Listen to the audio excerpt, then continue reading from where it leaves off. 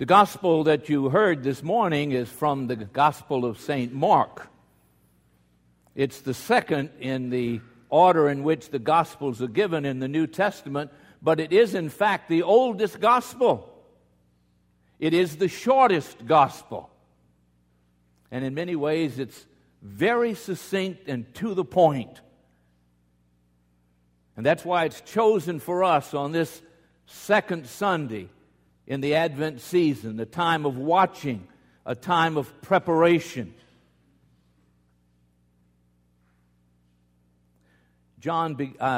Mark begins his gospel very dramatically and very simply. He says, the beginning of the good news of Jesus Christ, the Son of God. The operative word there, of course, is the beginning. This is a start to which we're all invited. The beginning of the good news of Jesus Christ, the Son of God. The evangelists that followed Mark gave us more information, and their Gospels follow a little different format. Matthew begins his Gospel, since it's written for the Jewish people, with a genealogy, tracing Jesus all the way back to Adam. And then he introduced us to John the Baptist, who strangely appears in the desert, calling people to a new beginning, to repentance. Luke begins his gospel with the birth of John the Baptist, who is a cousin of Jesus Christ, and lays out that relationship for us. And then gives us some information of Jesus' private life during those 30 years before he appeared to begin the good news of the gospel. John, who was the last to write the gospel, some 75 years after the events that he records, is aware of how much people need to know about this Jesus Christ and his relationship to the Father and to us. And John takes us all the way back to the first beginning, to Genesis, and reveals to us that Jesus Christ, before he assumed the body of a man and the nature of mankind, existed before the beginning of time and was together with the Father during the time of creation. And all of these together invite us to open our hearts and our minds to the unveiling of the good news of Jesus Christ, the Son of God, and allow that good news to affect our lives. Probably the majority of you sitting in the congregation this morning are lifelong Christians. And the events that I've just recounted for you are not at all unfamiliar. And you are aware of that. That knowledge is in your head. But what the second Sunday of Advent calls us to do, with the emphasis on a new beginning, is to allow that knowledge that you have in your head to make the long and difficult journey to the heart, so that this knowledge that you have and this understanding can be a part of who you are and lead to action. You may remember, you may not, and that's okay, but Elijah was a prophet to Israel long before they were sent into exile, and Elijah never died. Elijah never died. God brought him across the Jordan River and sent a flaming chariot down to pick him up and bring him up into heaven. And so Elijah never died. And then we have, I mentioned Malachi. One of the last verses of the Old Testament says this: "Behold, I will send you Elijah the prophet before the great and awesome day of the Lord comes." And so these Pharisees, seeing that 400 years of silence has been broken, come out to John. "Are you Elijah?"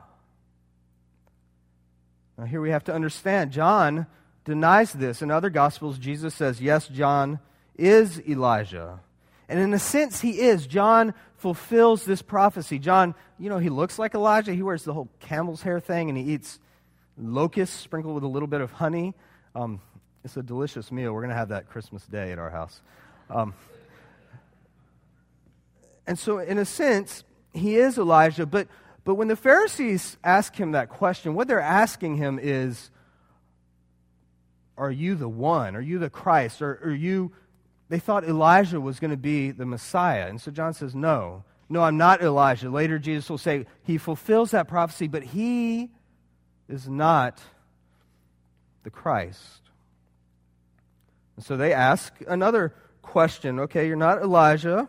And so they say, are you the prophet? And I love how it was in our NIV translation when we read it, the prophet. They were both capitalized, the prophet. And that is a reference back to Deuteronomy 18, verse 18. Moses is about to die. He's about to deliver his people into the promised land. And they're a little worried. And God says this: I will raise up for them a prophet. I will raise up for them a prophet like you from among their brothers.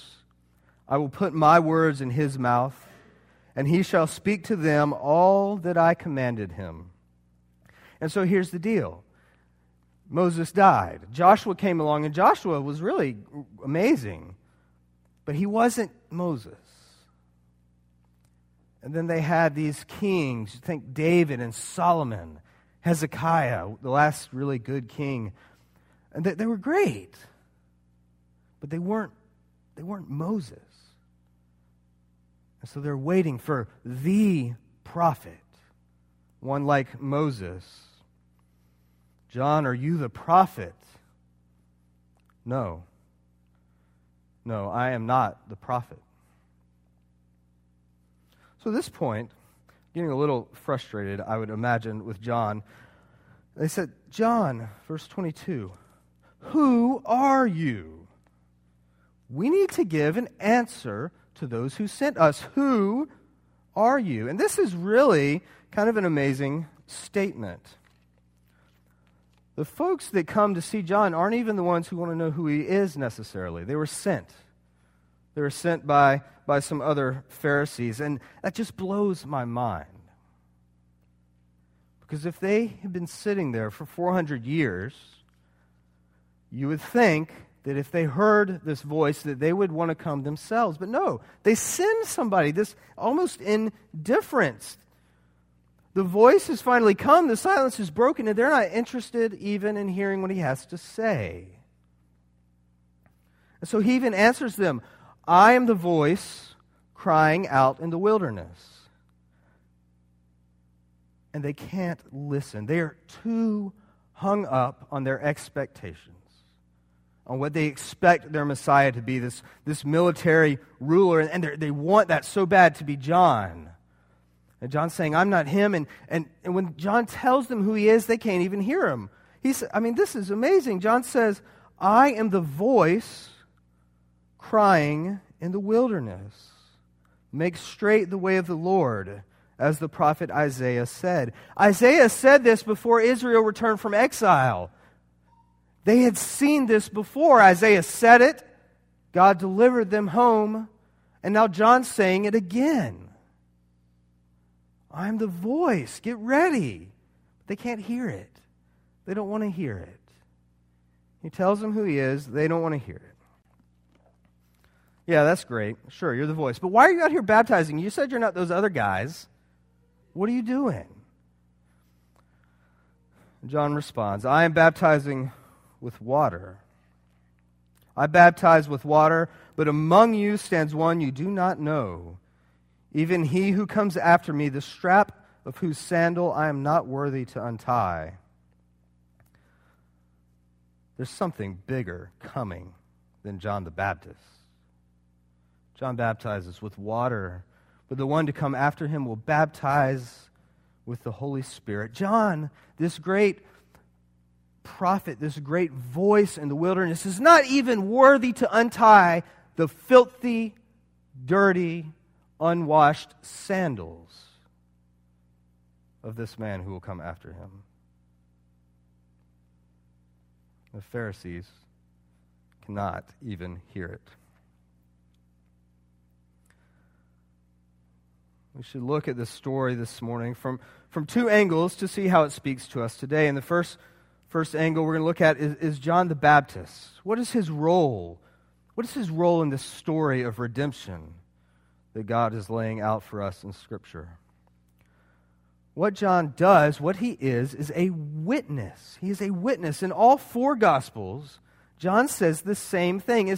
It's remarkably consistent, this quote. He says, repent and be baptized.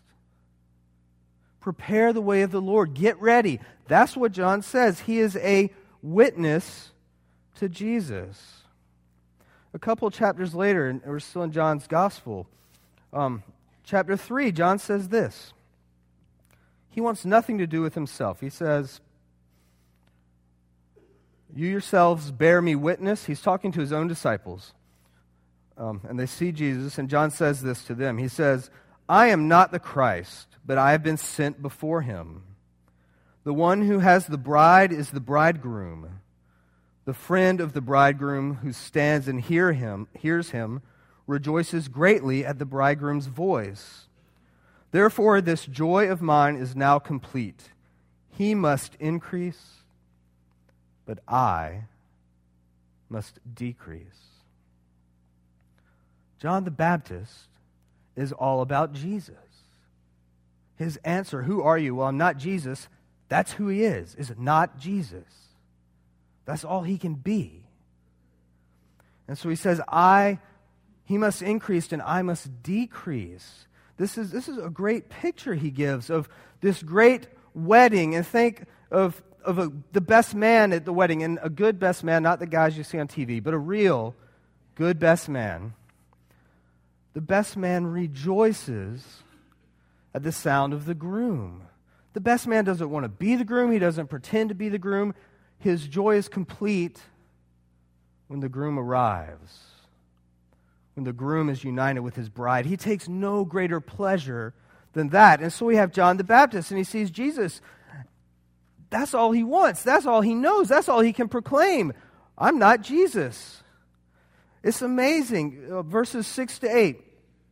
We're in this great prologue of John's gospel, and he writes, this is a different John, not John the Baptist. This is the disciple John. The light shines in the darkness, and the darkness has not overcome it, and this is great poetry. And then we get this weird interruption. There was a man sent from God whose name was John. He came as a witness to bear witness about the light, that all might believe through him. He was not the light, but came to bear witness about the light. He was not the light. Verse 20, I am not the Christ. Are you Elijah? No. Are you the prophet? No. Even verse 25, why are you baptizing? He doesn't answer that question. Isn't that strange? Why are you baptizing? He doesn't tell him why. He will speak nothing of himself. The only thing he can say is, you think that's neat. Wait till you see the guy coming after me. And so what do we know about John? If we didn't have our other Gospels, and we just had this one, what would we know about John? Who are you? I am a voice. I am a voice. That's all he says. I'm a voice crying in the wilderness. Think about that. A voice. My voice has nothing. There's no identity to my voice without me. My voice can't decide what to say. My voice can't say it unless I tell it to. And John is a voice of one crying in the wilderness. He doesn't think of what to say. He doesn't think of what to be. He just is, because of the one who will come after him. So what is John's witness? His witness is, I'm not the Christ. The other way into this story is to look at these Pharisees, and we have to remember these folks are not clueless. They're not dummies. They've read their scriptures. They know who they're looking for. They ask him, are you Elijah? No. Are you the prophet? No. But they know something's coming, and they're looking, and they're waiting, and they want to hear the voice in the midst of the silence, and they cannot. They could not hear what John was saying. Again, verse 23, I am the voice crying in the wilderness. That statement is so rich and full of meaning. These folks who know their scriptures backwards and forwards better than we can even imagine today, they should have heard that. But they could not. They're too tied up in their own hopes, their own dreams, their own expectations of what this Messiah would look like. I can just see them, they're approaching John. Maybe this is the guy he's going to make us something again. He's going to restore our nation. This is that guy who's going to kick those dirty Romans out of here, give us our land back, get all these sinners gone. John is here. That's not John's message. It was not that the world or the culture didn't need to look out because Jesus was coming and he would judge all of that. But his message was simply for the religious leaders as well. Get ready. Get ready. The Messiah is coming. When I read passages like this, I love to read these passages, and often the first thing I think, sometimes even pray this, oh, Lord, thank you that I'm not like those Pharisees. And then he speaks to me very quietly, sometimes very loudly, and he says, well, you are like those Pharisees. I feel like sometimes, it's easy for us to just sit back and wait. Let others go out and test the water. Send others to see what this Jesus is about. Hey, go find out and come tell me. We look around for the Messiah of our own expectations, the Jesus of our own expectations, the Jesus, who's going to reward us if we work really hard. Or maybe even if we pray enough or read the Bible, that Jesus, he's going to reward us. He owes us something. Sometimes we look around for a Messiah who will somehow approve some of the insane consumerism that Christmas has become. We want that Jesus.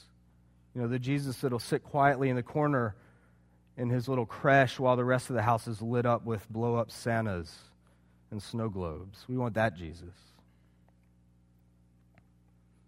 We want the Jesus who's satisfied when we worship him, 2, 3, maybe 5 times a year. We're looking around for him. That's who we're looking for. And when we find that, when we're looking for that, we actually can't hear the voice who's crying out to us in the silence of our hearts. Listen to John's word to the Pharisees. This cuts me to the heart.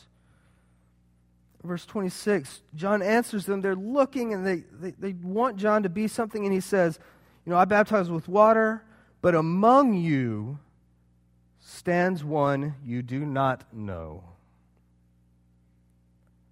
Among you stands one that you do not know. Think about that house with all the lights. In fact, we could even say the silence of these blazing lights in your face.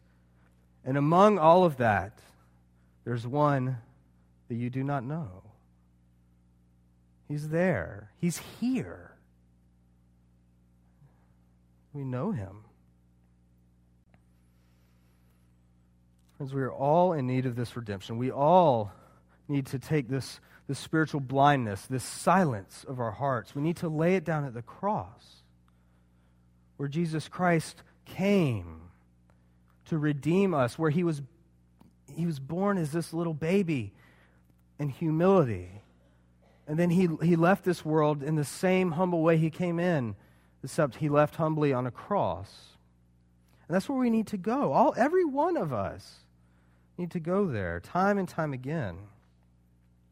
And when we do that, we come back to John's role, because that's the role that God has laid out for us, to witness to Jesus Christ by the power of the Holy Spirit, to step out of the shoes of the Pharisees and into the shoes of John, and to declare to the world that our life is nothing.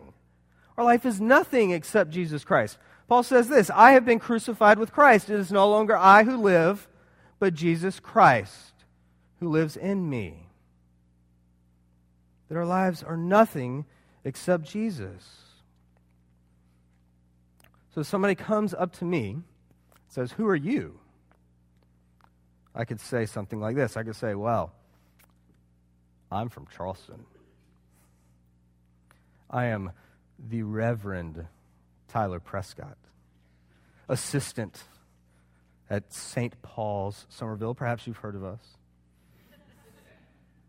I'm the husband to a beautiful wife, father of 4, almost 5 perfect children. In another life, maybe it would have been, I'm a CEO. I'm Tyler Prescott, Esquire. I'm Dr. Tyler. Maybe some of you are thinking, I'm an amazing mother. I'm an A+ student in school. I'm a great football player. Who are you? Who are you? Are you any of those things? Or will you respond like this? Who are you? Well, I'm not Jesus, but I can introduce you to him. Let's pray. Lord, we thank you for your witness, John the Baptist. We pray, Lord, through the power of your cross, through the power of your Holy Spirit, that you would fall on us, that you would stir up your power in us, that we could accept your offer of salvation, that we could be redeemed, and that we could leave this building to bear witness to your name, Lord. Help us to embrace our identity, Lord, our identity of not Jesus, that we may proclaim you. And we ask all this in your holy name. Amen.